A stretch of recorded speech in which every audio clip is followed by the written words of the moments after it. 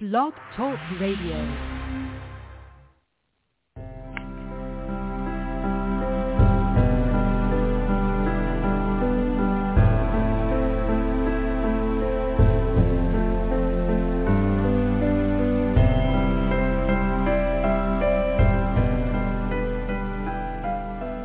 Welcome to Night Light.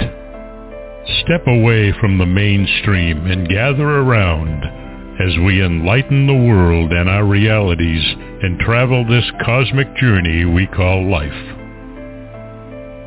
Join us as we share with you and provide that beacon that can guide us all to a better way.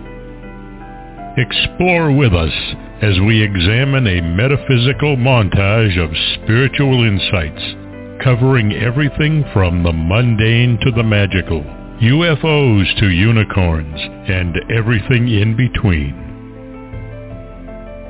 This is a time of awakening, of sharing and evolving, of spreading our wings and soaring on the cosmic breath of creation.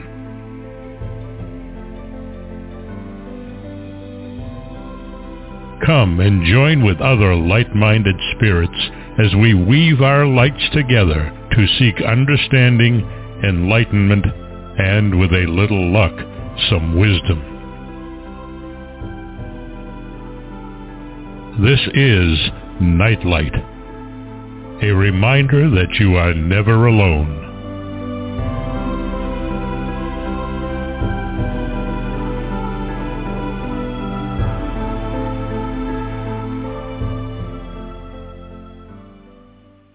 Welcome to Nightlight, everybody. So glad you could join us today or tonight. I guess that depends upon where you are on the globe, but thank you for joining us.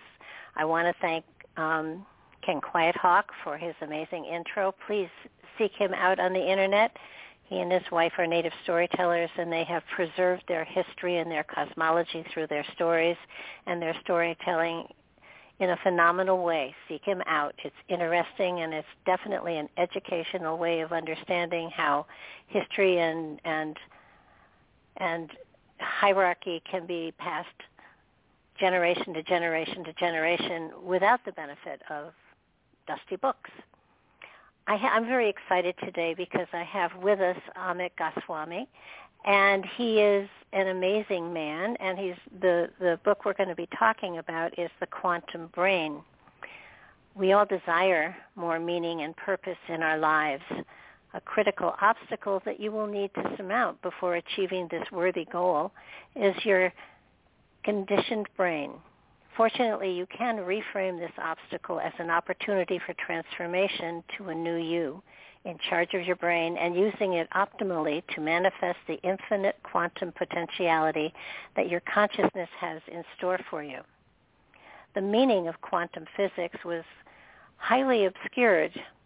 While researching this, Amit discovered that when quantum physics is formulated with the metaphysics of qualified non-dualism, as in Indian Vedanta, questions regarding meaning are immediately resolved. His work thus integrates science and spirituality. This work has culminated in his most recent book with the physician Valentina Onsor, Quantum Spirituality. Subsequently, he developed the theory of reincarnation and integrated conventional and alternative medicine and the new quantum science of health. Among his discoveries are the quantum theory of the creative process, the theory of quantum evolution, and the theory of quantum economics that extends Adam Smith's capitalism into a workable paradigm for the 21st century. He is a retired professor of physics from the University of Oregon, where he served on the faculty from 1968 to 97. He is the author of numerous books, and you can underline numerous. Most notably, The Self-Aware Universe, Physics of the Soul, The Quantum Doctor, God is Not Dead, Quantum Creativity, and the Everything Answer book. He was featured in the movie What the Bleep Do We Know, and the documentaries Dalai Lama, Renaissance, and The Quantum Activist. He's a spiritual practitioner and calls himself a quantum activist in search of wholeness. To learn more about him, please visit www.amitgoswami.com. Amit.org. He is an amazing man, and his accomplishments are beyond belief. He is definitely a quantum person for sure. Welcome to the show, Amit. So glad you're here today. Glad to be here, Barbara. Thank you for inviting me. Well, it's truly an honor.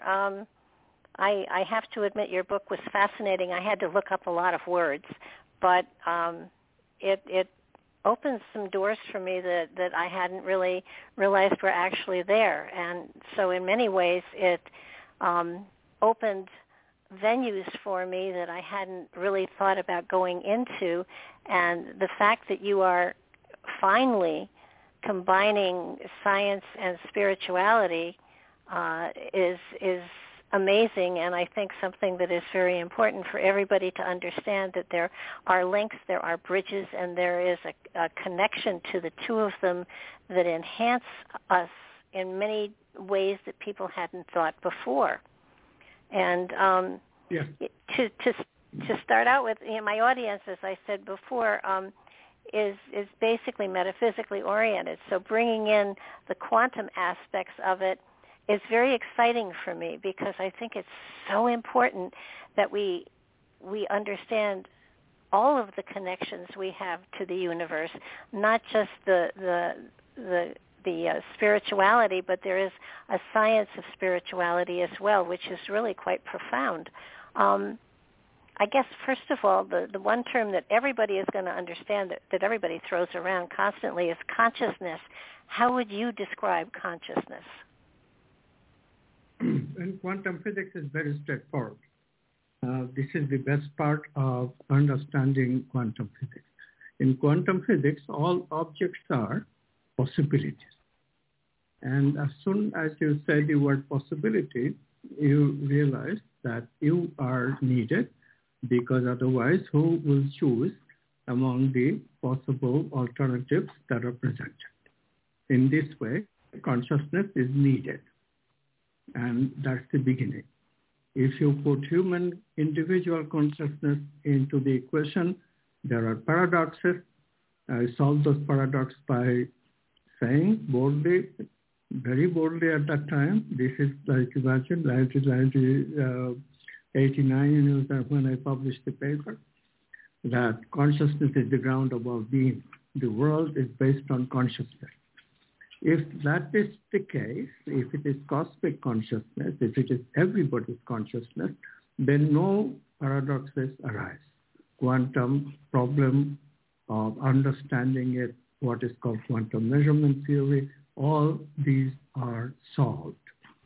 So this is indeed a momentous event in the history of science, although I do not expect that it will be recognized as such in my lifetime. But in the future it will, because it finally integrates, as you said many times already, science and spirituality, the two great traditions on which our civilization is built. Absolutely. So where does consciousness come from? So consciousness is the it. It is the original. And therefore it does not come from anything. It is what the world is about, consciousness and its possibilities. When consciousness chooses, the world as we know it manifests in our experience. This is what quantum physics is saying. This is straight quantum physics. Without consciousness to experience, we do not have any manifest world. The world consists of potentialities only. So, in other words, then consciousness is the soul of the universe. Consciousness is the existence. Existence is consciousness. And from the possibilities of consciousness, consciousness creates itself in a manifest way in our brain, and at the same time, the world that we experience with our brain. So it all comes from consciousness, just as mystical people are saying for millennia. It all comes from consciousness. It does, and you know, it's amazing when you think of a cosmic consciousness and then a personal consciousness, because certainly the two are made of the same fabric, and it's fascinating in that if so that is the case, then we do have a link to cosmic consciousness, and it's a matter of opening those doors or understanding the methods in which we contact that other level of consciousness. Is that appropriate? That is appropriate, and this is indeed one of the goals of being a human. There are really two goals. One is the goal in manifestation. We try to manifest subtler and subtler experiences, better and better, happier and happier, more and more intelligent. That's one thing. We make the manifest reality reflect the perfection of what ancient people call heaven, that bringing heaven onto earth. So that is our first objective. And when that objective is accomplished, at that point, any person can choose to go out of the game. But that is very far away because we have the cosmos, extraterrestrials and so forth. So human beings have a lot of journey in manifestation itself. So time for saying goodbye to the world is premature. So when you speak of the conditioned brain, so when we are born, we have, it's sort of like we have, it's like a computer, and you talk about reprogramming or rewiring the brain. Is that a process of taking it out of it's like taking something out of the box and then having to read the directions in order to make it work as well as it should. So how do we know how to rewire or rework the brain in order to give us this potential that we have within us? Yes, this is, of course, the big question, and this is what we have solved in the quantum brain. The conditioned brain evolved for millions of years, first as animals, and mammals were the first creatures who had a brain with which consciousness would experience. So mammals can experience feeling as separate from themselves. As we all know, dogs and cats are quite conscious. But they experience with feelings. They cannot experience meaning. They cannot experience the mind. They do not have the capacity, brain capacity, to manifest the mental possibilities yet. Human beings can do that. It begins a little bit before human beings. One believes that chimpanzees, dolphins certainly can already manifest some mental thinking, but of course they do not have language capacity. Language capacity is a big development in the human brain. So now we not only can think, but we can think and communicate with each other with language. This is very wonderful.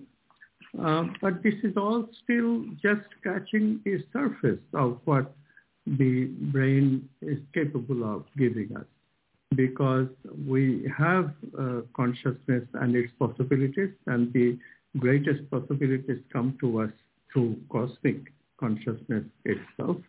In that cosmic consciousness, we experience what Plato called the archetypes, what spiritual literature calls attributes of God. Those are the human values, like beauty, justice, truth, those things that we value. So those things, we had just scratched the surface of manifesting these archetypes. We have made some progress in manifesting abundance. Certainly, we are richer now in the world. Affluence is wonderful. Poor gradually is decreasing in all countries. So this is the good part of the scientific revolution. However, science has the dark side. Dark side is that it has vanished the archetypes. It has accepted the materialist dogma. So now we are stuck. We are not moving in consciousness. We are not moving in the civilization direction in embodying the archetypes anymore. So shows like yours, this alternative science that is developing under the aegis of quantum science, this is very good development, transpersonal psychology, psychical experiences, UFOs, all these things that you publicized on your show and in this station. And these are all very good news for the creating an opening from this logjam that has taken place that has divided our society. We aren't going to that very much. But the problem with the old brain is precisely that these things are bound to happen. The old brain gives us me-centeredness. The old brain gives us negative emotional brain circuits. The old brain also gives us the pleasure circuits. We can get lost into any of these. Me-centeredness, we get so easily lost. That's how social media and political leaders control us. They promise the me-centered I various things that would never keep, but we believe them. We are manipulated easily in the me-centeredness. And then, of course, negative emotions, those everybody suffers from. And then pleasure, well, okay, so not everybody is an addict, but we can easily become addicts. And, in America, this is a regular problem, substance addiction. So in this way, with the Newtonian brain, we are stuck with stuff that we really, in the right mind, cannot want. Although some people do want them. Some people are naturally violent. They want to dominate others. They want to manipulate. But those people aside, I think most people in their right mind would want to be good, except that being good is not easy. This is what the spiritual traditions have been making a mistake for millennia. They have always said that it's very easy. No, it's not very easy. It requires creativity. Now we have discovered the creative process. At the same time, we have discovered, you have to go through the process. Otherwise, you cannot change. You cannot be good starting with negative emotions and me-centeredness. It's not easy. No, that's very, very true. I've often said to people that we create our reality by our perception of it, and that's part of how you make changes within your life. I know that there are so many influences out there that tend to they take us down the wrong trail about what's important as far as life and evolution and the spiritual growth and what we're learning this lifetime. How would you say, what would you say to someone that says to you, okay, I want to reprogram my brain, how do I do it? And that's a question that I've gotten from a lot of people that have, looked at your book and looked at the write-up on it and say, okay, well, how do I do that? And as you said, it's not an easy process. It's like everything else. You get out of it what you put into it. And so if you use, how would you suggest to people start to open to the positive that is within them and rebalance their brains so that there is a better flow of energy, not only towards the science but towards the metaphysical as well, because a good balance is required for perfection. Yes, the biggest problem is our belief system. Now, you said in the beginning that this audience is spiritual. This help is a great help. So for spiritual people, they already have crossed one barrier, belief system. Today's people, however, most of today's people are not spiritual. They are materialists. And this is a problem. The belief system is a huge problem. Belief system of materialism says what the brain is all you got, you could ever get, so make the best out of it. And therefore, the best out of it, of course, we have violence. Best out of it, we have me-centeredness. We have pleasure, so might as well enjoy the pleasure. So, this is eat, drink, and be merry. Materialists have been saying that also for millennia.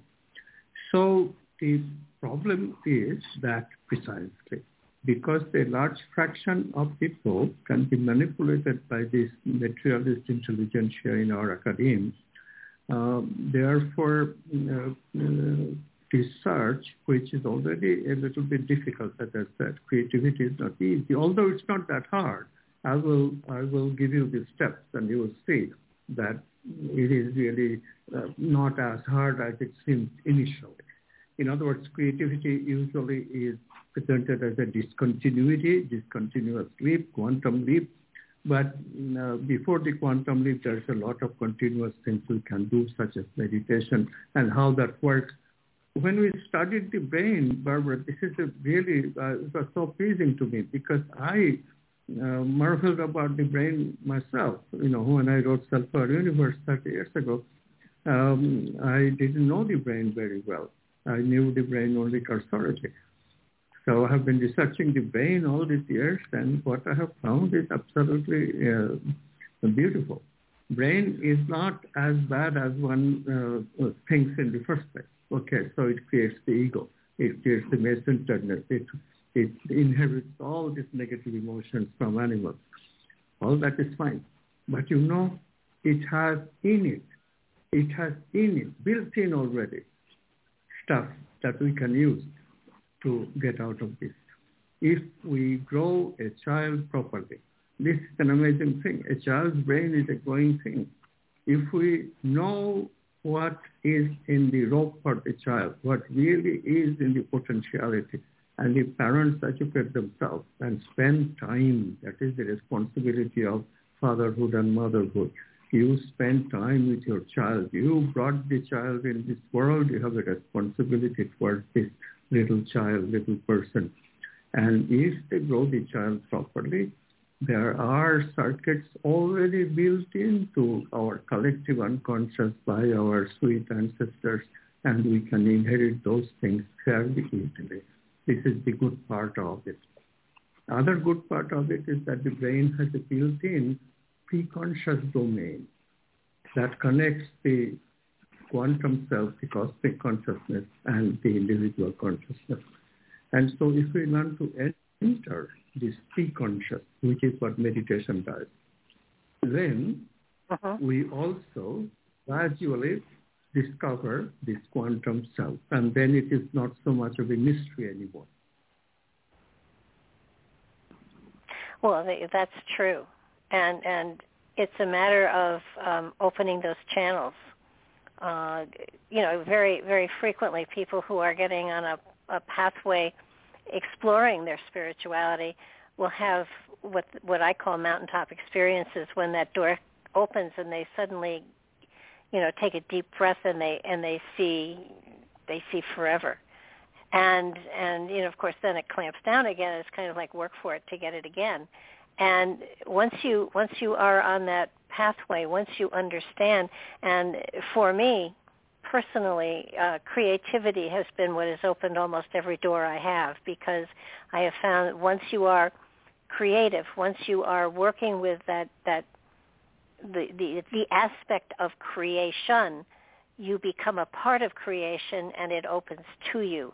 And the important thing is that in any creative process, you do it because you love it, not because you're forced to do it. And when creation is just flowing out of you naturally, creation opens to you. Yes, and you don't have to be, and you don't have to be good at it. You just have to enjoy it. I think that's the thing that most people don't understand. I like to paint. I'm not particularly good at it, but I love to paint, and I can get lost in it.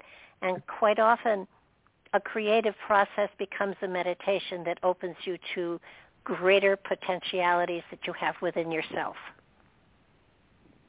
Yes, you put it so very beautifully. That's it. You have to enjoy it. And the reason you can enjoy it is that it expands your consciousness. You just have to switch from the pleasure modality that we usually prefer, most people prefer, because it is kind of effortless. It can be explosive, like in sex. And so people think that what can be better than this?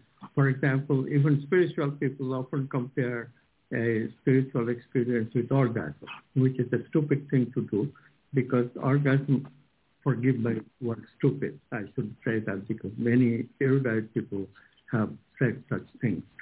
There is no comparison. The two is what I'm trying to say. Orgasm is molecular. It is explosive. Indeed, we feel great. But after orgasm, what happens?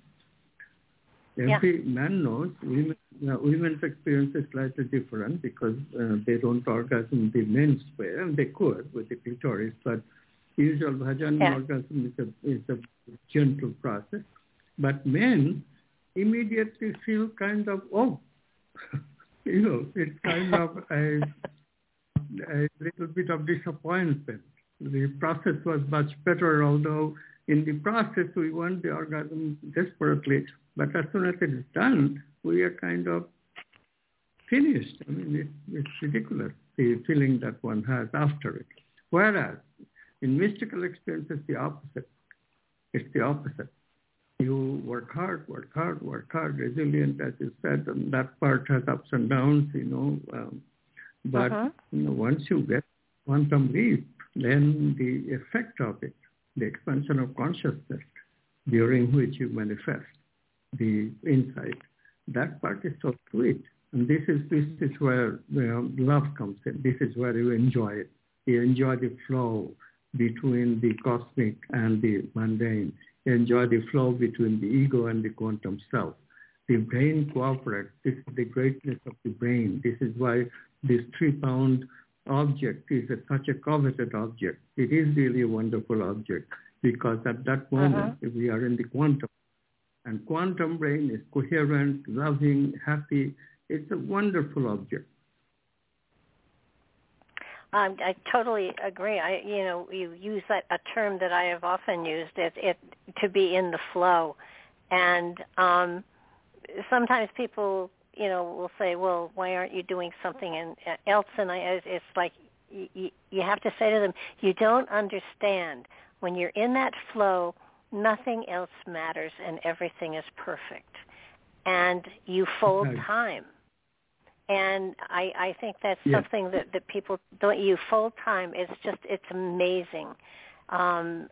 You can be working in the flow for 8 hours and it feels like it's been 15 minutes.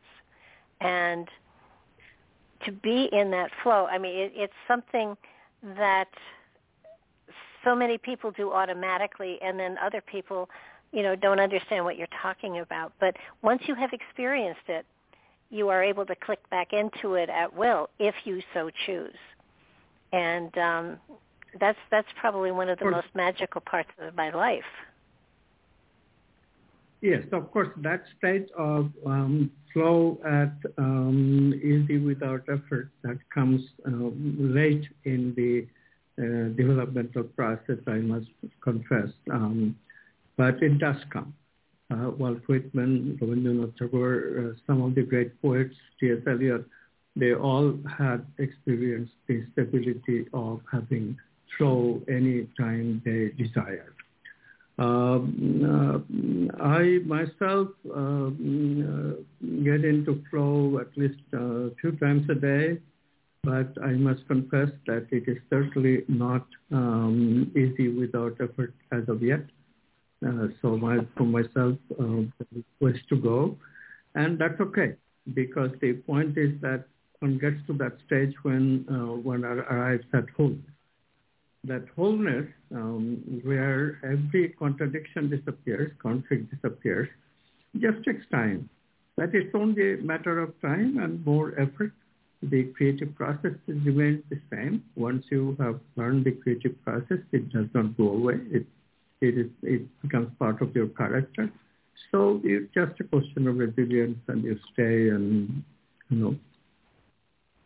Well, I think along with all of the other processes that are important for transformation, evolution, whatever you want to call it, to me, creativity is one of the keystones. And often when people will talk to me and say, my life has just come to a standstill, I can't make anything work, my first question is, what are you doing creatively?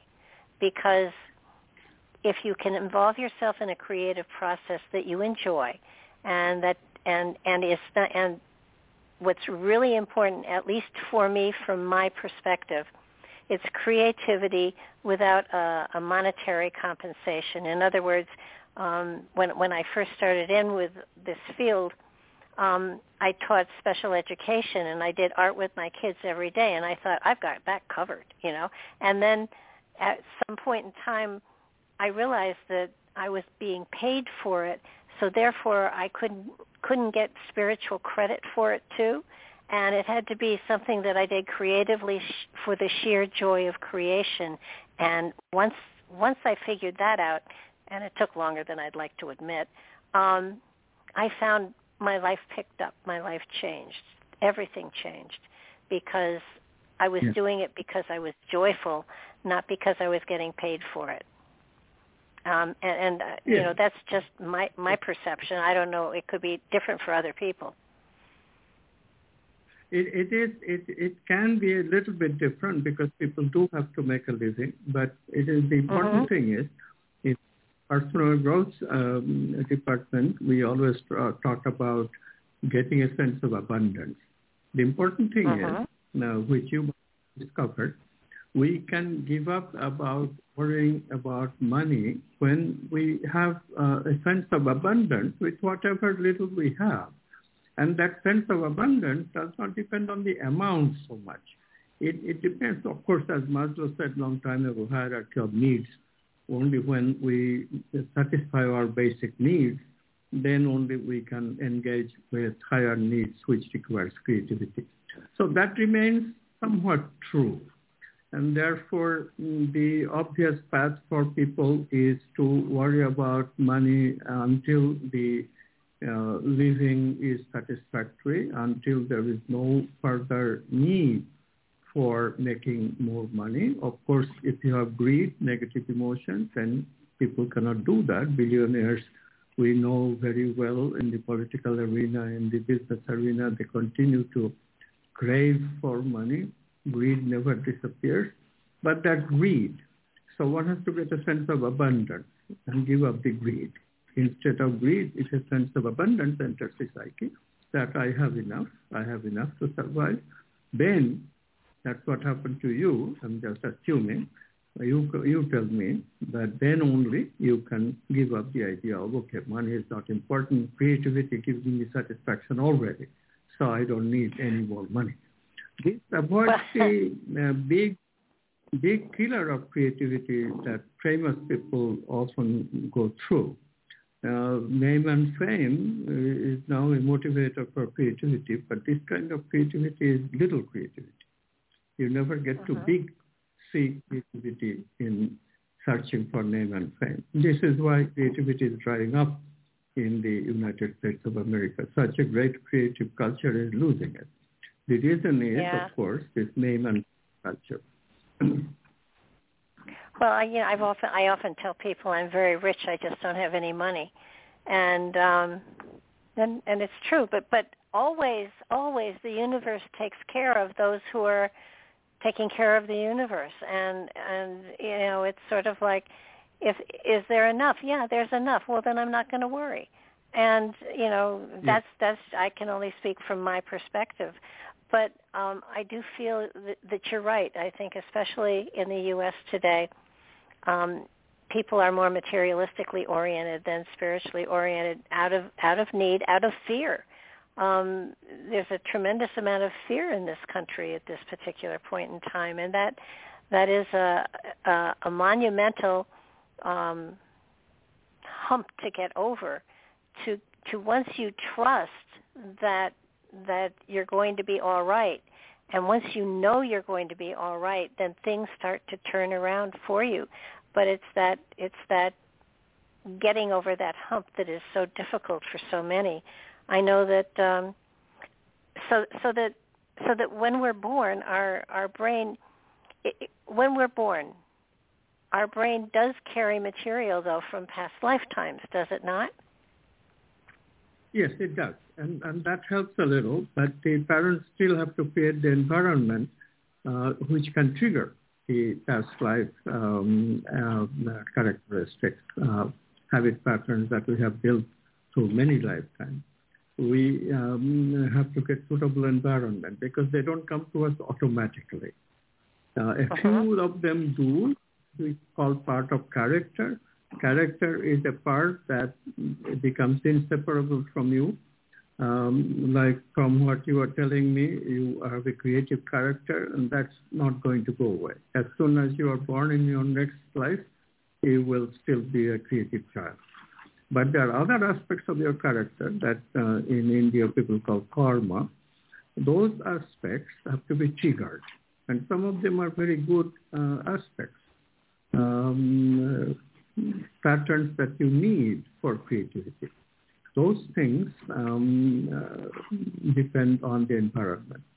So parents, this is why parenting is super important. I was talking about how a child can be grown suitably. Let me go into that a little bit because we have gone through both the positive side and the negative side. In the book Quantum Brain, we have some explanation of autism, how that occurs. That's the negative. ADHD, that's one. Addiction, that's another one. These are the negative side. If you stay too much on the Newtonian brain, you can suffer from all these brain-produced disorders. Positive side is beautiful because, as I said, our ancestors already have built universal potentiality in altruism, in love from our mother. Altruism includes the father. So other love is also built in, beginning with the father. And then self-worth is built in within us at the age between 5 and 7. All children have an urge to get some autonomy. If parents don't create a barrier and give them some freedom, relatively speaking, then children can easily inherit self-worth. And then again, in puberty, they can engage with romantic love. So we have an in-between intuition can be entered. That's the quantum brain. And intuition is a very, very helpful device. The archetypes come to us through intuition. Once we can intuit, creativity is much more easy to engage in than if you don't intuit. Creativity is not a mental, rational thing. It has non-rational aspect. And this is very hard unless you have a little bit of familiarity with these things. And that's what we have to get in our childhood. In childhood, it comes so automatically. This is the beautiful part of it. So we not only depend on the brain, we also depend on our body. We depend on partly on the heart because that's what gets engaged in mother's love, in altruism, in romantic love. What happens is the heart becomes quantum. What happens with autonomy is that the pancreas becomes quantum, navel chakra. So these three chakras, all three chakras have self, and brain can take help from them and work cooperatively with them. Women have some tendency of doing that naturally because girls have a natural tendency for other love, which is encouraged by parents. In older society especially, nowadays, there's not much differentiation between how the girls and boys are grown, and that is a big mistake because their bodies and brains are different. Anyway, these questions that we have learned, the book Quantum Brain addresses much of it, and we should now develop some educational effort towards teaching parents, educators, these intricacies of the brain, how if we keep on with the Newtonian brain, we are shortchanging our children, depriving them of great experiences, great potentiality that not only can open them to creativity, but really make a wonderful life for them, a happy life, a disease-free life, mental and physical. These things have to be understood. All the future problems, disorders, physical and mental, emotional, all this, the basis is our childhood, how we develop from childhood to adulthood. Okay, sure, there are viruses. Now a virus is creating a lot of problem for us. There are accidents and stuff. But chronic disease starts in the wrong growing up in childhood, mental and physical. If somebody has anxiety neurosis in a chronic way, the answer will be found in the how the child was grown. If somebody has cancer later on in life, the answer again would be found in how the child was grown. You will find that the child never discovered, never awakened his or her heart. And this is a major problem. Heart is the site of love. And love has to be there for us because it's our major prime mover. And this is why love is so much emphasized in the spiritual traditions. Yeah, I know parents love their children, but in order to, many parents feel that they are obligated to prepare a child for life, and they pound into them what they feel is appropriate for a career and marriage and family, and this is what you're supposed to go for. I have found that in watching children who are from 1 to 3 or 4, they are already demonstrating where their talents, where their gifts, where their heart's desire is.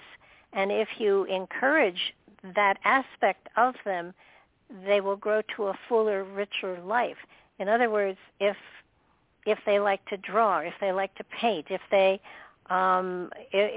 are argumentative and realistically formatted, that maybe they'll be a good lawyer. But to pay attention to what it is they are drawn to in those early years, and give them reinforcement so that they can develop those aspects of themselves, because they will then be a richer person for it, not necessarily with money, but with love of life and the world around them. And money is not against it. I mean, this is the beautiful thing we found in quantum science, that just because you dealt yourself with the archetypal concerns, instead of just law, you talk about justice. Instead of just money, you talk about abundance. This archetypal investigation or exploration could not take away money prospect at all. In fact, you can continue making money, provided, of course, that you should be aware that greed is a destructive emotion, and therefore you should not be greedy. As soon as you have found abundance, as soon as you have discovered that I have enough, then stop making money. Money is a very poor objective of our creative endeavor. As you said earlier, creativity itself is a steward, but there is more. There is happiness and intelligence. Those things surely everybody covers. I mean, it is said that the world moves in search of happiness after all. Happiness everybody should want. And you get happiness in creative. You get happiness in quantum non-locality, expanding your consciousness. You get happiness in making a relationship which is not hierarchical, which is circular, which is equal to your spouse. You and your spouse can then respect each other along with loving each other. And that's the superior kind of love. So in this way, we can easily train the brain to be quantum. Where does the ego, how do you know, how can you differentiate from the ego and inspiration? I mean, some people are so intellectually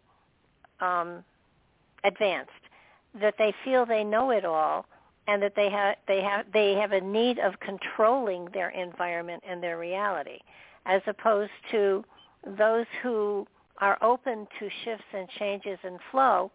I mean, how do you tell the difference between the ego and inspiration, and how do you tell the difference? Because highly intellectual people often are very manipulative. Yes, this is a very, very good question, and this should be the absolute beginning of our discussion. And it is not very far from the beginning. We are still entering the main discussion, I think. So, yes, expansion of consciousness, that's the difference.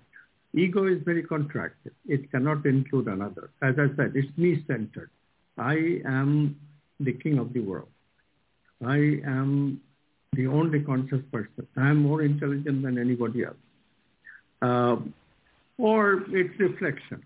When we feel inadequate, we feel, well, I'm nobody. But that's also the other side of it. Inferiority, superiority, they come together. But really, I am the only thing. Even in my inferiority, it's me. There's just ego cannot think of anybody else. That is, we call it contracted consciousness. And because of this contraction, these people cannot open their mind to any other alternative way of looking at the world. This is the tragedy of contraction. They cannot include anything. Contraction means you are exclusive. You are the center of your universe, and that's an exclusive thing. You have excluded everybody else. Everybody else has this opinion. And what you want is what you get. So it is also a self-fulfilling prophecy. The more you want to stay in the contraction, the more contracted you become. To this expansion, how does that happen? That is also built into the brain, because as I said earlier, that in our childhood we have access to this quantum consciousness, quantum self. And if we grow the child properly, child keeps that access and archetypes regularly visit us in the form of flowers, in the form of sunsets, in the form of love, in the form of justice, all kinds of in the form of truth. And so we can intuit, and intuition gives us expansion. You wanted the word inspiration. Inspiration is nothing but getting into a non-local, expanded state induced by somebody else. We feel inspired, or something else, like we feel inspired looking at the flower. We feel inspired looking at the running stream. We feel inspired by being with a spiritual person or a wise person. Inspiration is sharing consciousness with another person. Inspiration, the meaning of the word literally is to share consciousness with another person.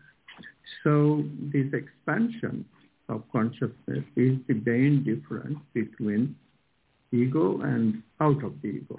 How do I know I'm out of the ego? My consciousness is expanded to include another person or other thing. This is the sign. If I can include, instead of exclusively me, if I can include another, if I can include a loved one, if I can include a friend, if I can include society, then I have expanded consciousness. So expansion can be achieved with creativity. Expansion also can be achieved with something which is a bit easier, non-locality. Somebody has it, and if that somebody is empathic towards me, we are sharing non-locality. Non-locality is signal-less communication. Non-locality is when two people become one, because they don't need any signals to communicate anymore.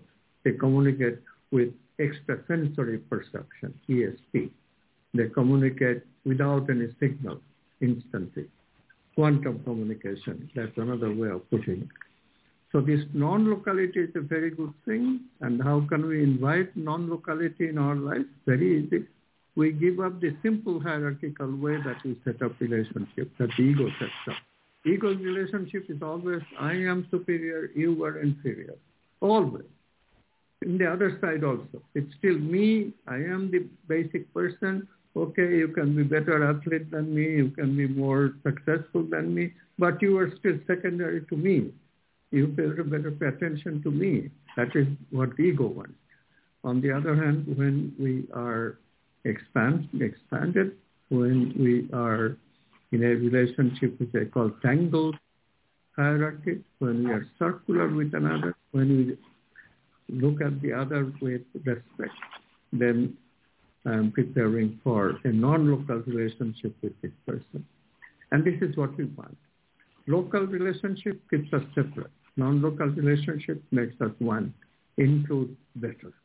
And then we can be in happiness all the time because consciousness is expanded all the time.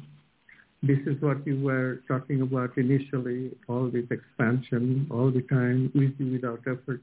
Those people have learned the trick of tangled relationships. All their relationships are circular. They don't look at anybody else with inferiority, superiority, hierarchy, this kind of thing. So that's the trick that we have to learn. We all have to learn. Well, and happily we have, as many lifetimes as we need to achieve it. Yes, we do, and we have a brain which will help us, which does help us. The brain has the capacity of making tangled hierarchy. That's how it invites cosmic consciousness within it. That's how the world manifests. The brain is really great that way. In spite of all of its conditioning, all the defects I talked about, the base level condition, brain has so much potentiality. It's incredible. If we learn to use it properly, quantum brain is the way. And we can make it more and more quantum. Initially, we make it quantum only in the neocortex, and then we can make it quantum even in the other parts of the brain. And these parts open up our ego, personality, etc. Imagine this to extraterrestrials. That's another adventure. We have to talk about it. We are researching the subject, not yet ready for a book, but it will happen in the future.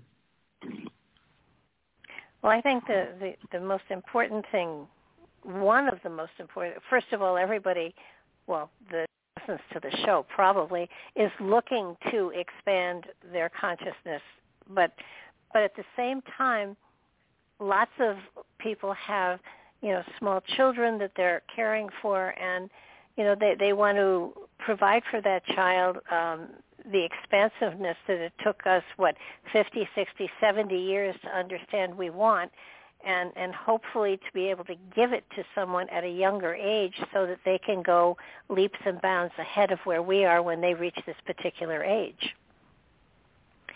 So this is the thing. We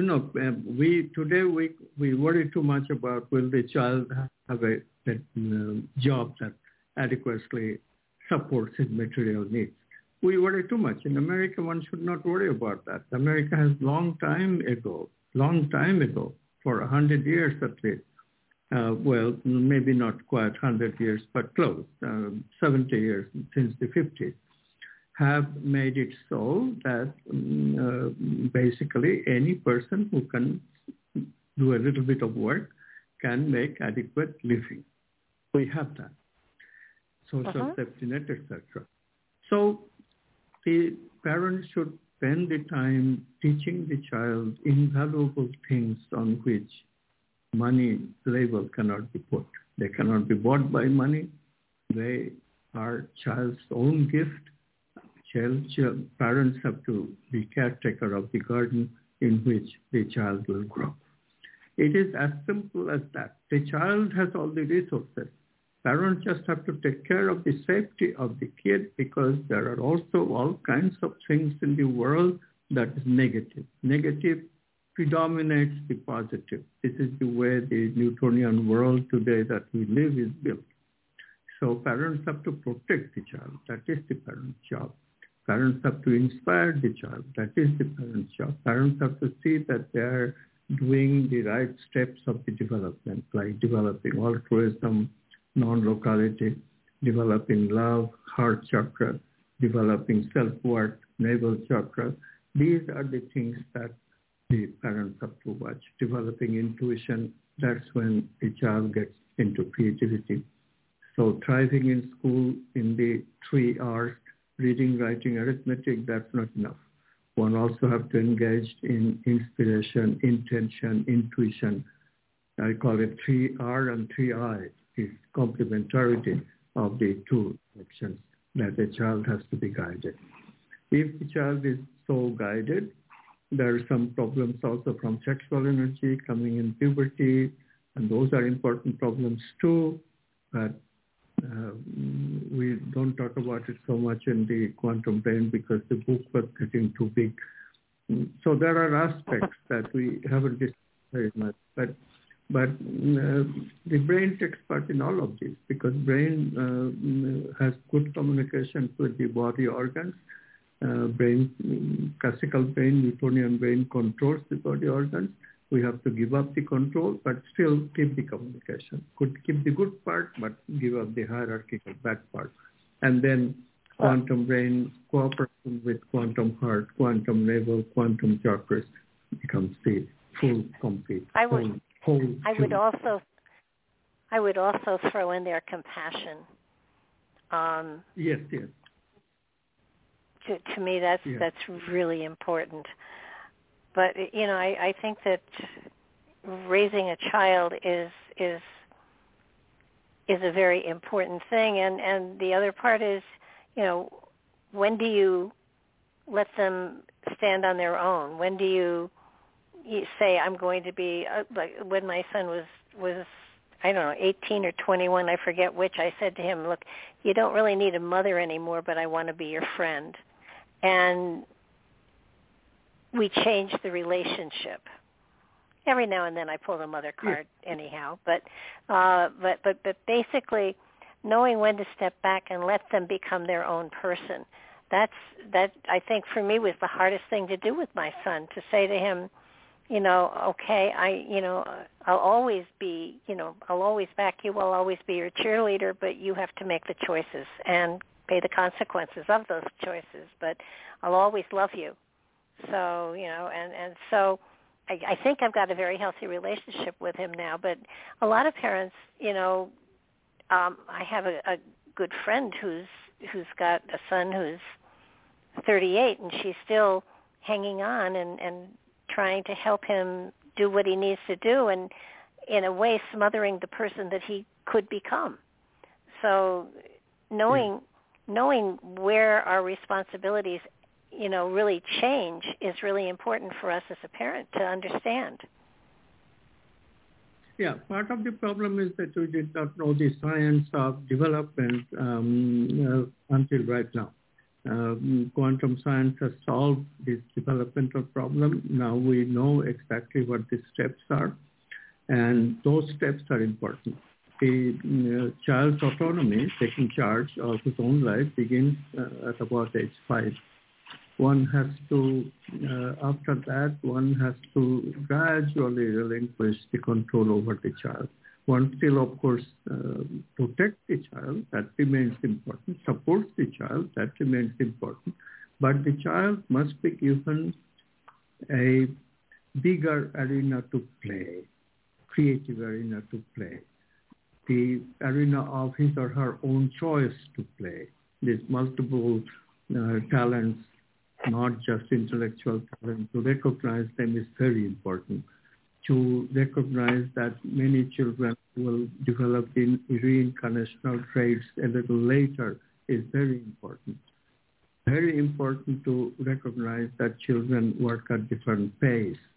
Our educational systems are very poor right now. Even in affluent countries, they provide the education in the same way for everybody. Education is not something where you can do that. There's a huge heterogeneity among children. That has to be recognized. And then, of course, the sexual arena, how sex is to be transformed into love, those things are extremely important. So a very important thing happens about age 15. That's the next one, after age 5. At age 15, children develop this is built in, develop a tendency for finding identity. Who am I? What am I going to do is part of that identity. What am I is not the first thing. Who am I is the first thing. What is the meaning of my life is the first thing. And then what do I do to explore this meaning, this purpose that I have? Those questions the previous generation did not have answers for. Psychologists have tried. Materialists, of course, did all the wrong answers. But now quantum science has found answers. We have the archetype. Every person has a different archetype to choose. And this archetype is the purpose. Archetype gives the person meaning.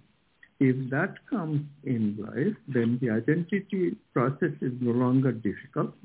And as soon as the child has found some answers to the identity, parent job is finished. That happens, that should happen, something around 21. That choice is not bad. It could happen earlier for many children. 18 is fine because, as I said, they start at 15. And many children are ready by 18 to take charge. And that distinction should gradually be allowed by legal means as well.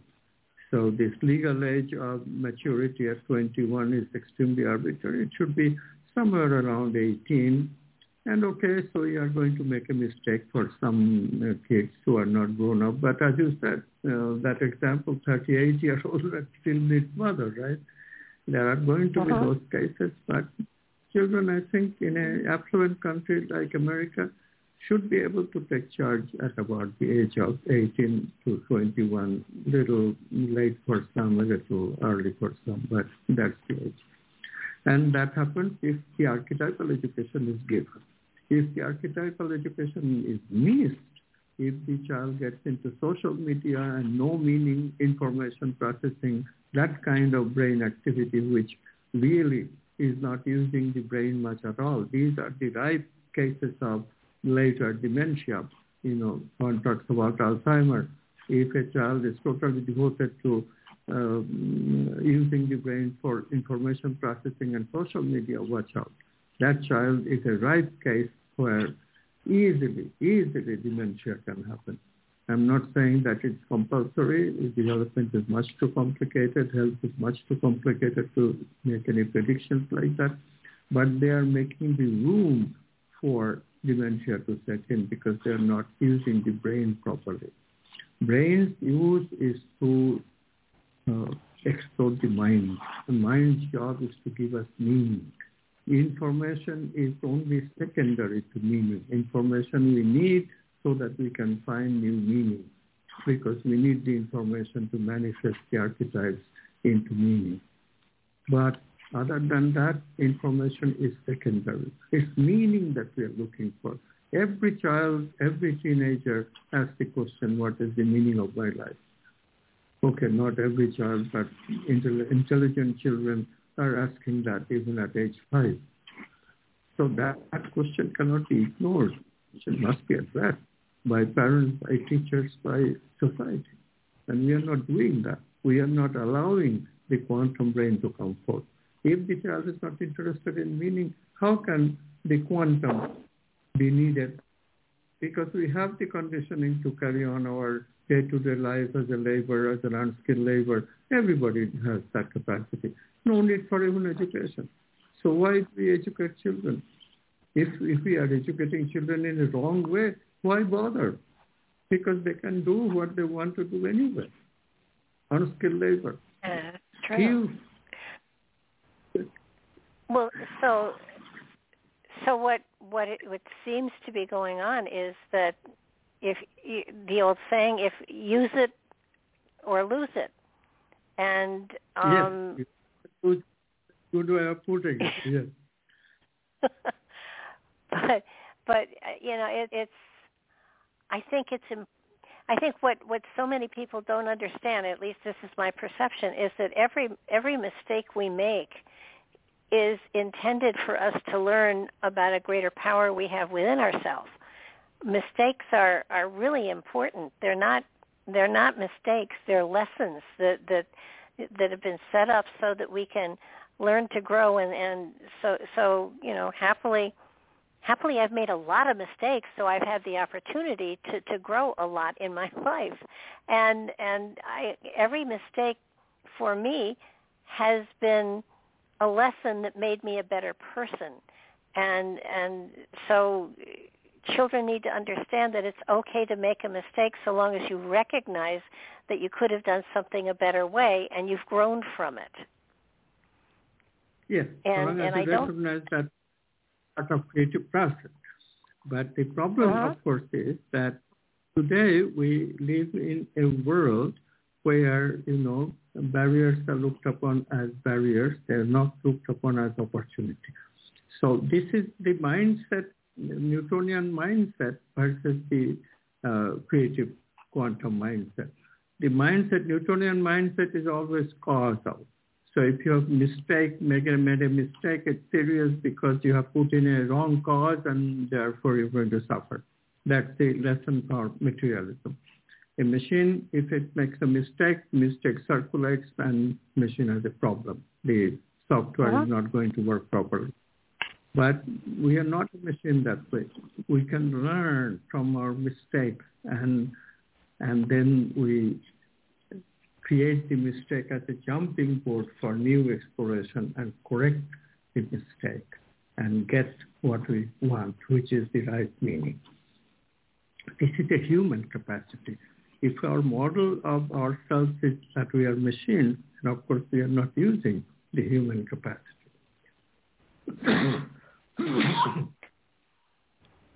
Well, I think what is so important for people to understand is if indeed our brain is, I think what people don't understand is our brain is attached to our spirituality. And our brain is something to use to achieve higher levels of spirituality and intellect and all other things. It's not there for just that. But people have to understand that there is programming, as with a computer, that one must go through in order to make the channels open to achieve what you're reaching for. And in so doing... people have to understand that it's not either or either. Continue to use the Newtonian brain. We continue to use the information. As I said, we need the information in order to be creative. So it is not true that the Newtonian brain is all bad. Even the negative emotions, if they are used with some control, with some judgment, they have some use for it. Sometimes we need to be angry to show righteous indignation that, look, something wrong is going on here, and I want it to be corrected. That requires anger, so be it. We are angry. We are using the anger circuit. That's a negative emotion. So everything has its use, but if it is used for meaning and purpose, that's the point. I think that's what you're going to say, so I hope that you... Well, you finished it well, yes. No, I do believe that so many people just, shut down science because it doesn't seem to connect to the spiritual. And I've heard people say, well, I'm spiritual, I'm not on the scientific, area. And yet the two modalities are what you need to reach the kind of spirituality you want to have or is out there. So it's don't negate out the scientific, because the scientific in many ways provides a foundation to grow from into the spirituality so that you can enhance both modalities. It makes perfect sense. You have to watch it, Barbara, because what has happened, the word science has been appropriated by the materialist scientists, and media completely that science with that materialist lens. And so the publicity is hugely in support of a science that defies common sense, that ignores the values, ignores even the value of truth. Witness the prevalence of pretension, political correctness on one hand, and dictatorial tendencies on the other hand, which is clearly manipulative. So we are between pretending values and blatantly ignoring or defying human values. And so this is the situation outside for most of the world. The psychological, some studies, statistical studies by psychologist David Hawking has shown that only about 15% of people are aware that expansion of consciousness, transformation, spirituality, these things are possible and doable, and they are doing it. But that's only 15%. It's not going to stay 15%. I believe that with our effort, joint effort, collective effort, we are going to rapidly improve on this number. But still, right now, It is 15%. It's both to be heartened by, because 15% is not negligible number. If you have that kind of ownership of a company, you get some voice in the board of directors, so it's not negligible, but still it's small compared to the 85%. So we have to recognize the enormity of transforming these people. But we have to do it, and it will happen. Yeah, go ahead, please. I think what really, for a long time, people will say, well, the brain's a big brain, but we're only using 6% of it. And what your book proves and shows is that you have access to all of your brain if you take the opportunity to understand how to utilize the brain to enhance your physicality, your reality, and your spirituality. I mean, and I think one of the interesting things was you talked about reconstructive memory and how we can do we reconstruct the memories or is it time that changes our perception? How does that flow? Well, reconstructive memory is how we learn to deceive ourselves and develop a fake persona thinking that this is what we are. Reconstructive memory is a very dangerous thing. On the other hand, it is also a very important part of the brain. If we did not have the characteristic of reconstructive memory, then also we would have a problem, because reconstructive memory creates a long-term stable memory, which we need for our long-term growth and support. Those are the core beliefs, etc. They are all reconstructed into a permanence, and we don't change them anymore.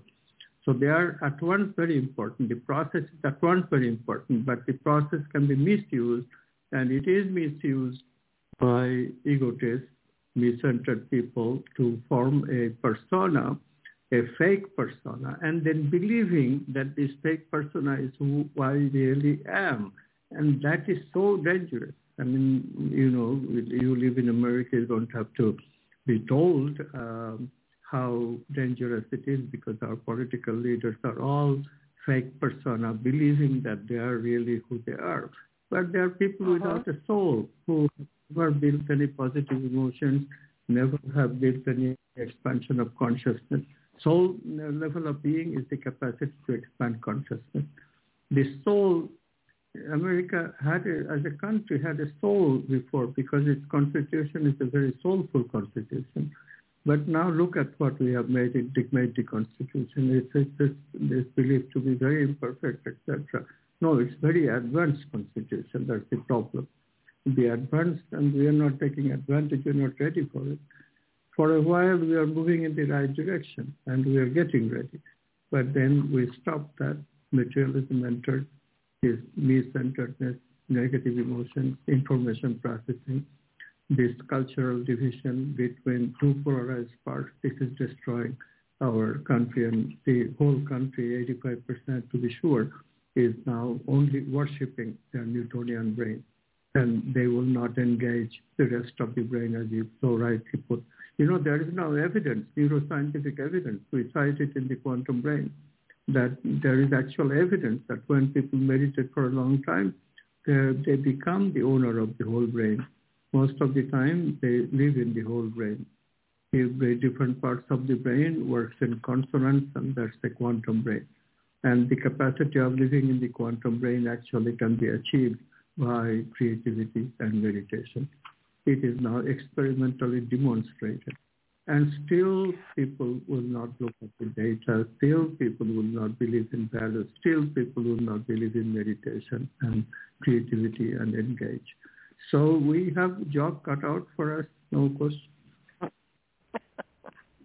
I would say so. I know that there are such great varieties of methods that you can use to sort of break the log jam, so to speak. I know the solfeggio music, the music with the different, I think you explain it as different wavelength sounds. Solfeggio, are you familiar with solfeggio music? The different megahertz Yes, we can resonate with the archetypes, and that way we can, through using music, heal ourselves. We can create positive mental states. Yes, you are stuck in your root chakra, and you are thinking only about your survival. And how can you elevate yourself? You listen to particular pieces of music, and that will elevate the energy into higher states, like take it to the heart, where you will expand and feel love for others, etc., etc. So, but these states don't last very long. That's the problem. You cannot just spend your time listening to music. So you have to come down to mundane, and that's where the problem starts. So we have to somehow bring the sacred into the mundane, bring this expansion state into the mundane. And in quantum brain, if we learn to live in the quantum brain gradually, we mentioned flow before. Flow is one way of getting into the P-conscious. More we act from the P-conscious, not in the down to the gutter ego level of consciousness. So long as we learn to give up that gutter consciousness, then at least part of the time we can lift ourselves to the P-conscious. Inspiration will do that, quantum leaps will do that, tangle hierarchical relationship will do that, love will do that, self-worth will do that, archetypes will do that, creative process will do that. So all kinds of ways of doing it. Meditation will do it, yoga will do it, Tai Chi, Qigong, all kinds of practices will do it. It's not difficult. This is why the transformation process, I said initially, it's very hard, but once you get the hang of it, once you learn all the tricks, then it will seem that, it is that easy. You can have sex and achieve enlightenment. Really, I mean, huge expansion. Momentarily, so yes. Learn properly, yeah. Well, so what happens? We are surrounded by the Newtonian brain people for sure. Now, is this an individual choice one has to make, or can there be situations put out there that will stir people to wake up to the fact that they are being controlled and have them take greater management and into what's going on to shift their brain from Newtonian to a more spiritual aspect? I mean, I know people that, I could give them a sign they could hang around their neck because they are so stuck in that one place. But doesn't the person have to make the conscious choice to change? It can't be done because they're surrounded by something else, that they have to make a personal choice to shift their focus? Yes, I mean, there is a saying that crisis leads us to these moments of truth where we do need to make the choice. And the more it becomes clear to the people that the worldviews that run people, that our leaders are trying to sell, these worldviews, materialist socialism or dictatorial feudalism, both are only taking us to disaster, and all these problems are being exacerbated, not solved. Once they realize the solution lies in the integration of science and spirituality, solution lies in quantum science, solution lies in expansion of consciousness, solution lies in exploring our potentiality in the archetypes and try to get heaven on earth, or however lofty that sounds and impossible that sounds. Once we turn our attention this way, and young people are getting aware that they're missing out in a major way on meaning and purpose. They are getting the message gradually. So there is reason to be optimistic. How we can accelerate the process is why we spend so much time on talking about parenting and early childhood, because if we take care of it early, it is so much better, not only to prevent teenage suicide rate, or teenage depression, but also to make teenagers into real responsible adults who already have the identity problem solved, already know the archetype to pursue, and therefore pursue a ladder of happiness, not going backwards and become more and more contracted. There is no end to pleasure orientation because it leads to only drug addiction, more and more pleasure, and we don't have the capacity of more and more pleasure except by imbibing drugs. This is why drug culture is so popular. Materialism only leads to drugs eventually, or megalomania. Power is an aphrodisiac kind of thing. So politicians get into that, but of course ordinary people cannot be all-powerful people. That is just not the way the system is built. So what do they go for? They can only experience that megalomaniac. Then I am the whole powerful by taking cocaine, and that's why they take cocaine. So, these are problems we have to understand, and as we understand them, we have to teach, we have to be patient, we have to be very, very, very tender and sensitive to our young people and educate. Absolutely. And, it's just, I was very fascinated with also your connection to dementia and Alzheimer's disease and how they seem to be reflective of people that have not achieved this kind of transition into a more spiritual realm. I know quite a few people that have a case of dementia. The one I can speak of with authority, because I was a witness to it, was my mother, who was very, very active, and then she retired. And once she retired, she stopped doing everything, and dementia set in, which was horrifying. So, yes. It seemed that as soon as she stopped living a full life, she quit, and her brain just shut down. Now, I don't know if that's what happens with a lot of people, but I can think of 2 or 3 other people that had the same experience. Is that, I know they diagnose it as dementia, but is there a physical cause to dementia, or is it more of an emotional cause? There is a physical cause. There is a plaque, kind of cholesterol buildup, that one which blocks up the arteries. Similarly, the brain neuron gets a plaque called amyloid beta protein. This particular protein, once they cover up the neuron, neuronal memory cannot be activated anymore. In other words, we lose that memory. And this is part of dementia, main problem of dementia.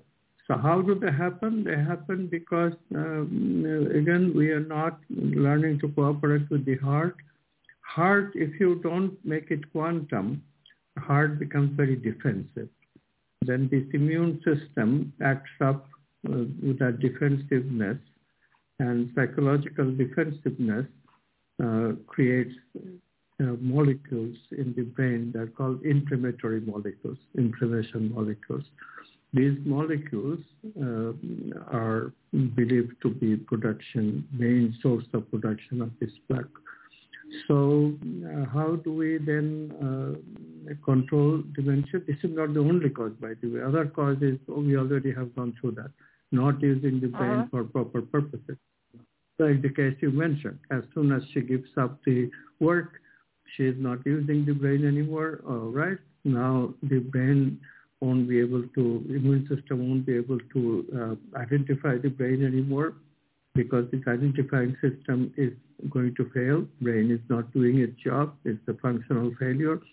And that's when we develop autoimmune disease. That's when the immune system starts attacking the neuronal cells. And that is also another source of the plaque. So how to prevent it? We keep people active. I am 85 years old, but it's does not impair my creativity. I have found really amazing. Creativity only increases if you become more creative. More you engage in expansion of consciousness, the more you get it, the more creative you become. So it's an amazing process. People should not be scared of old age at all. But they do have to learn about creativity at least by the age of 60. Data is showing that if you wait after 60, then the aging process begins and some cells actually die. And then it is difficult, a little bit difficult to change. How difficult, I don't know, because for me, creativity started a long time ago. So I never had that problem. We are seeing this problem, of old age gerontology is a very active subject for quantum science.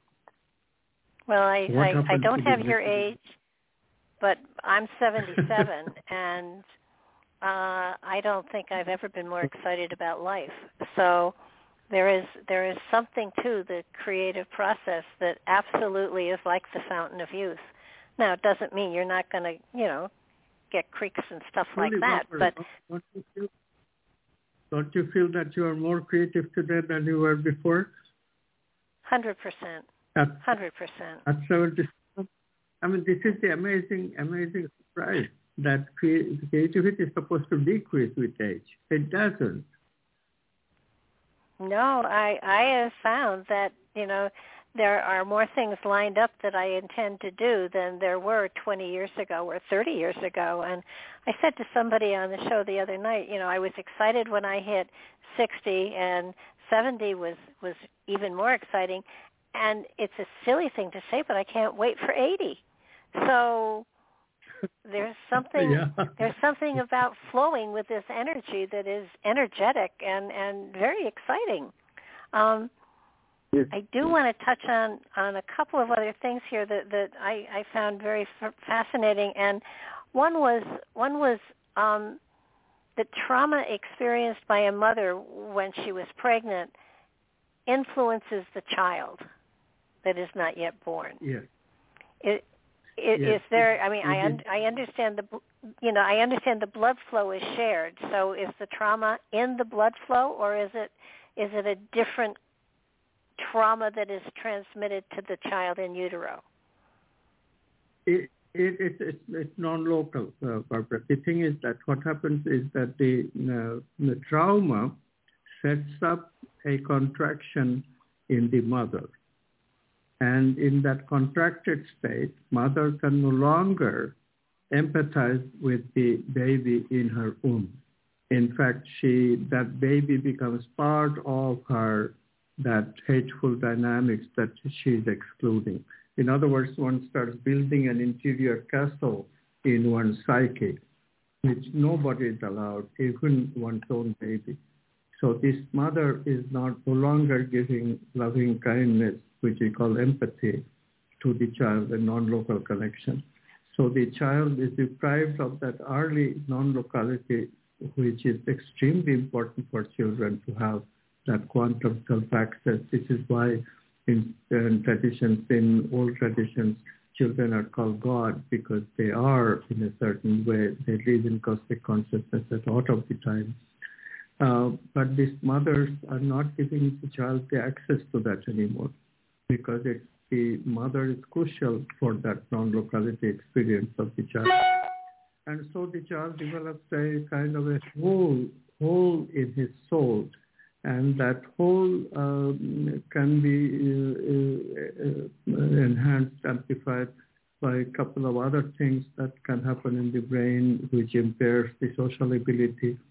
And also the child may not find a good match for the kind of reincarnational propensity the child has. And at the same time, the child's emotional facilities, positive emotions, those accessed in the absence of motherly love, may never flourish, altruism may never develop. In this way, the child becomes aloof, child becomes disinterested, child becomes manipulative, child becomes isolated because cannot form social connection, and that is the condition that we call autism. So it begins in mother's womb. What an unfortunate thing to happen. Well, now, does the trauma have to be in conjunction with the pregnancy, or could it be a trauma that takes place outside of her, a trauma like a car accident, or the death of a loved one? It is also very dangerous, and so it is getting drunk, that kind of trauma. But this trauma can be simple neglect from the husband. Because when the wife gets very pregnant, like 8 months and beyond, then sex becomes a bit tricky, and most husbands would not take a risk of, and the wife is neglected. But the husband should recognize that there is more ways of showing affection than having sex. One can just struggle and pay attention in other ways, and this attention is most important in those months of pregnancy because the person herself is not feeling so good. I mean, holding another child is a huge work, and the tiredness, etc. And then attention from the surrounding people is extremely important. And of course, if one does not get that, and that is very, very serious. And of course, our society is also very, very casual about this. Notice that there is no pregnancy leave for mothers. There is no maternity leave for mothers. It is really, the system we have built is just so bad, so unkind to the little child. What can I say? Well, it's people think that, parenting starts after birth, but it doesn't. It starts after conception. And, and one can argue because after conception we're just a single cell, and not until we have developed the brain we can be said to be human. So about 18 weeks, 20 weeks, that is the logical time that the fetus is a human being, and then it has non-local connection with the mother, and it is very important to support that non-local connection. In other words, mothers need to be given extra care so that they can be happy people after their 5 months of pregnancy. Yeah, after experiencing pregnancy, yeah, you're right. Once was enough. It was an experience that I'm. I'm sorry? In the olden days, we did these things routinely. We always gave pregnant women very special honor. Not just because it's a spiritual thing to do, but because it's a decent thing to do, because the child is involved. Well, that's true. But, if you take it way, way, way, way back, women were considered, amazing because they could produce life. And for the longest time, men didn't understand how that happened, which I think is funny. But I think once they realized they had a part in it, they took full credit. So, but the element of parenting a child is so important. And it's the early years that seem to count the most. Do you think it's in those early years when their past life experiences are shown, and if you can reinforce them in a positive way, they can have a richer life in general. I think that the connection that we have consciously and subconsciously and superconsciously. You have two consciousnesses here, consciousness, unconsciousness, and pre-consciousness. You want to explain the difference? Yes, this is a very important thing. We already touched the subject, but we did not explain very much. Okay, so what neuroscientists have found is that we first have the possibility of a quantum self-experience. Every experience begins as a potentiality of a quantum self-experience. But that potentiality usually does not manifest. Instead, we wait about 30 seconds, half a minute, before we experience. That's the ego. This gap in time is called pre-conscious, because in that time you can, if you put an effort, you can lessen the time of conscious recognition of the event. But if you are in your ordinary consciousness, the way we usually are, we are not attentive. Meditation is nothing but an attentiveness. That attentiveness enables us to enter the pre-conscious, and the time between quantum self and the actual experience becomes shorter and shorter. Instead of 500 milliseconds, it will become like 400, it will become 300. For many long-term meditators, it's even less than 200 milliseconds. So this is the kind of improvement you make, and that's what gives you the capacity of living in expansion of consciousness. Because the more you get into the pre-conscious, the closer you are to a quantum self-experience, and the more the chances are that you'll fall into the quantum self anyway without making any effort. This is the beauty of it. Once in a while we do fall into it, like all of a sudden I look at the sunset and I get into an expansion. Who hasn't had such an experience? Even Freud had such experience. We call it oceanic feeling, We feel like we are as vast as ocean. How much more beautifully you can describe an expansion of consciousness. So we have these experiences of going into the pre-conscious, but we don't realize that it's as close to us as just simply learning to meditate, learning to pay attention. Absolutely. Well, it's to me, it's phenomenal what we can absorb, what we can gather, what we can hold within our consciousness, and then it's even more profound understanding that this is building on more material that we have stored within past lifetimes that have tumbled forward into this lifetime with us, so that once you give yourself the permission to draw from that wealth of knowledge that you've got, you enrich your reality profoundly. And that, of course, gives you a greater opportunity to have a greater reach towards the higher consciousness, to cosmic consciousness, to whatever else is out there that we have the potential to touch into. Yeah. The trick, as you have already mentioned earlier, we didn't elaborate on it, is to live our life fully. Consciousness is capable of three existences. One is the unconscious. We don't use it in a conscious way. In creativity, we do. That is the best part of creativity, is do, be, do, be, do. We relax, and in the relaxation time that we relax, we are engaged in the unconscious processing. So you have to learn to use the unconscious. You have to learn to use consciousness. You have to learn to use pre-conscious. When is ego consciousness necessary? When you go to the bathroom. Who can avoid ego consciousness when cooking, when going to the bathroom? These things we need. So all of the three states are needed. The best thing about spirituality, the final practice is to recognize that sacred and mundane are not different things. All are necessary for the ideal living. Mundane and sacred form a pair of what seems to be contradictory, but eventually become supportive of each other.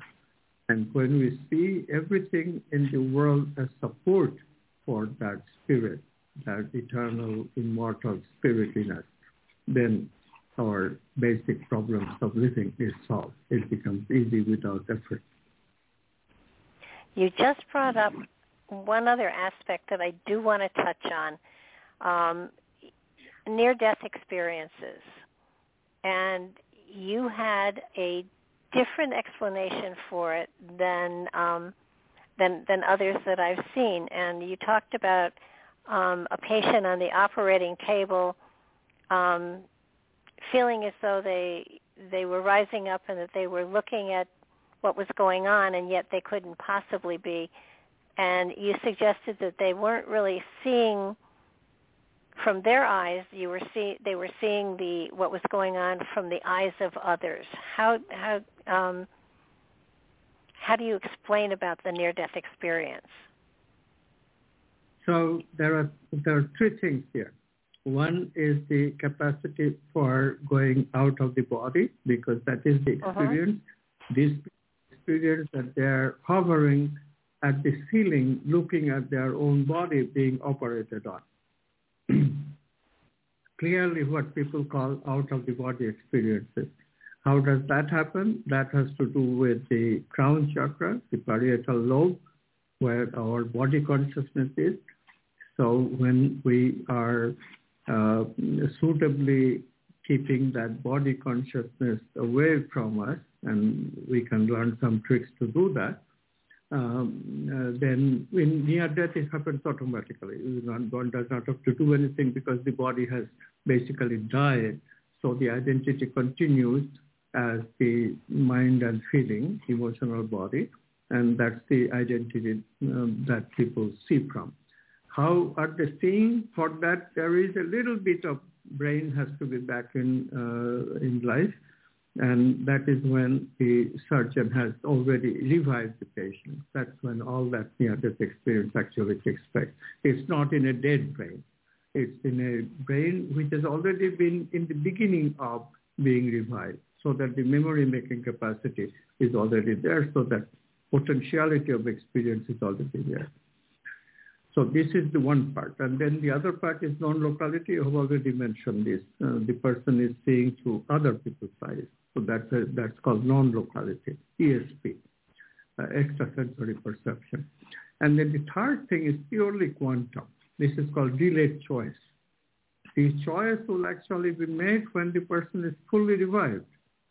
However, the choice actually goes backward in time and collapses quantum possibilities into actuality in earlier times, in the proper sequence.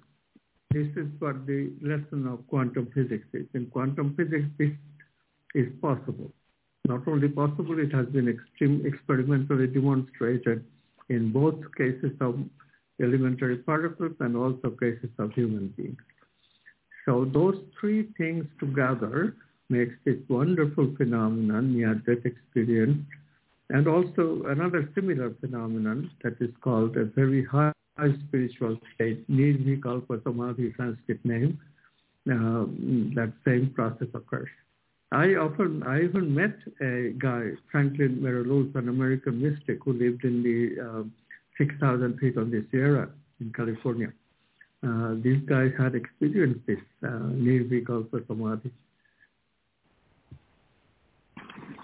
Well, it's I've done remote viewing, out of body stuff, not so much, but it's interesting because somebody asked me what part of you is out of body, and it's hard to explain. You talk about body, mind, soul, and spirit. What's the difference between soul and spirit? Okay, so soul is a station of living, just like the ego is a station of living. In other words, you spend time in the ego, you spend time in the soul. Quantum self is a momentary experience of the present moment. You cannot be there except in that present moment. Then you come down. There is that huge difference. The quantum self is the totally expanded cosmic consciousness, but you cannot. That's not a station for the self to stay. It's a momentary state of the self. Whereas soul is a station for the self, just like the ego is the most pervasive station for the self. So, but more and more we grow personally, the more we live in the soul, and this is very beautiful. So, soul can be awakened at childhood, as I said. Many children, most children, I believe, has some soul awakening in the childhood. This is why the soul used not to be so uncommon in the olden days. Nowadays, a lot of children are growing up completely without any soul awakening, and this is why the country has become so dysfunctional. The world has become so dysfunctional. Many people don't have any experience of soul at all. They are literally soulless people. And the zombies, you might say, they literally are that. This is why the world is going to cats and dogs. But as I said, there is reason to be optimistic. We just have to be patient and be better parents, be better teachers, and develop the society towards that direction, convince everybody to give up this polarized worldview, convince the media, which is even harder than convincing the politicians, because media sees great profit. True. Well, in those that you are saying are soulless, do they still have the potentiality of a soul, or is this something that they just won't have this lifetime? Yeah, we have the potentiality of the soul never goes away. Those states are easier to awaken, the states that are already built into the collective unconscious. Even when we are older, like at midlife, many people get the chance of awakening the soul at that time. We have a university, Barbara, we have established a master's and PhD level program with the help of a university in India, which is fully affiliated. At this university, we teach soul awakening, awakening the soul, maintaining the soul, building the soul, developing the soul towards wholeness. So we are already doing putting a major effort in this direction. I just hope that there will be more and more institutions. Transpersonal psychology institutions are also doing that. So there is some effort, and spiritual traditions also have some outlets. They are also doing that. So there is some effort. As I said, 15% of people are engaged in soul awakening and soul developing. So that's our future hope, and humankind is guided by the movement of consciousness, and that guidance will not stop. It will only increase. So I think we can all live this show and live our life more or less optimistically. Well, it's sort of like, it feels like the soul and the consciousness are going to bring us to where we need to be in spite of ourselves. And sometimes, even though we aren't aware of the process that's ongoing, there probably is inside of each of us that aspect of, there's an awakening coming, and lots of people often will say to me, I feel like something special is happening, but I don't know what it is.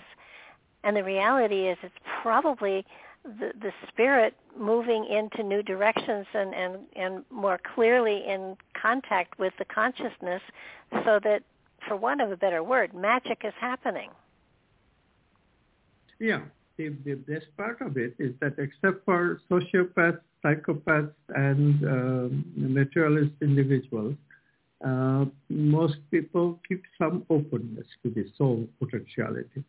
So people can be soulless today because of the prevalent polarization and culture, but it can change just like that because the potentiality is still there, and they are not completely closed off from the universal consciousness, cosmic consciousness. That closing off comes only for psychopaths, sociopaths, and depressed people, and people suffering from dementia, or people suffering from schizophrenic disorders. So it is fairly rare. It also can happen to the high-minded narcissists and intellectuals. And this is why materialist intellectualism is such a dangerous thing, because it can detach you from consciousness totally. But very few people have already gone that far. This is the good thing, that most people retain, in spite of their pretensive personality, most people retain a little bit of opening.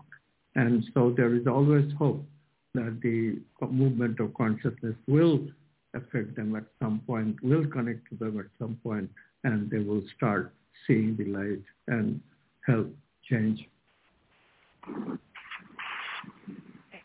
Well, those who have conditions like, psychopaths and other mental disorders, do they come to this reality? Is this a lesson for them? Is it a lesson for others around them to show compassion? Isn't there a purpose to everything, even though it appears to be of a negative? Yes, you are very right. There is now new evidence, and psychologists are writing books on it, and very enthused by those books. There are new theories. I'm developing one with Valentina, myself. So there is hope for even schizophrenics and psychopaths and sociopaths to bring them out of this total disconnect. And the hope is through this word that you used, compassion, empathy. The empathic personality, if empathy can be fully expressed non-local, it can be so transformational that it can indeed overcome these barriers that these people have set up for themselves in terms of dementia, in terms of psychopathy, sociopathy, and schizophrenia.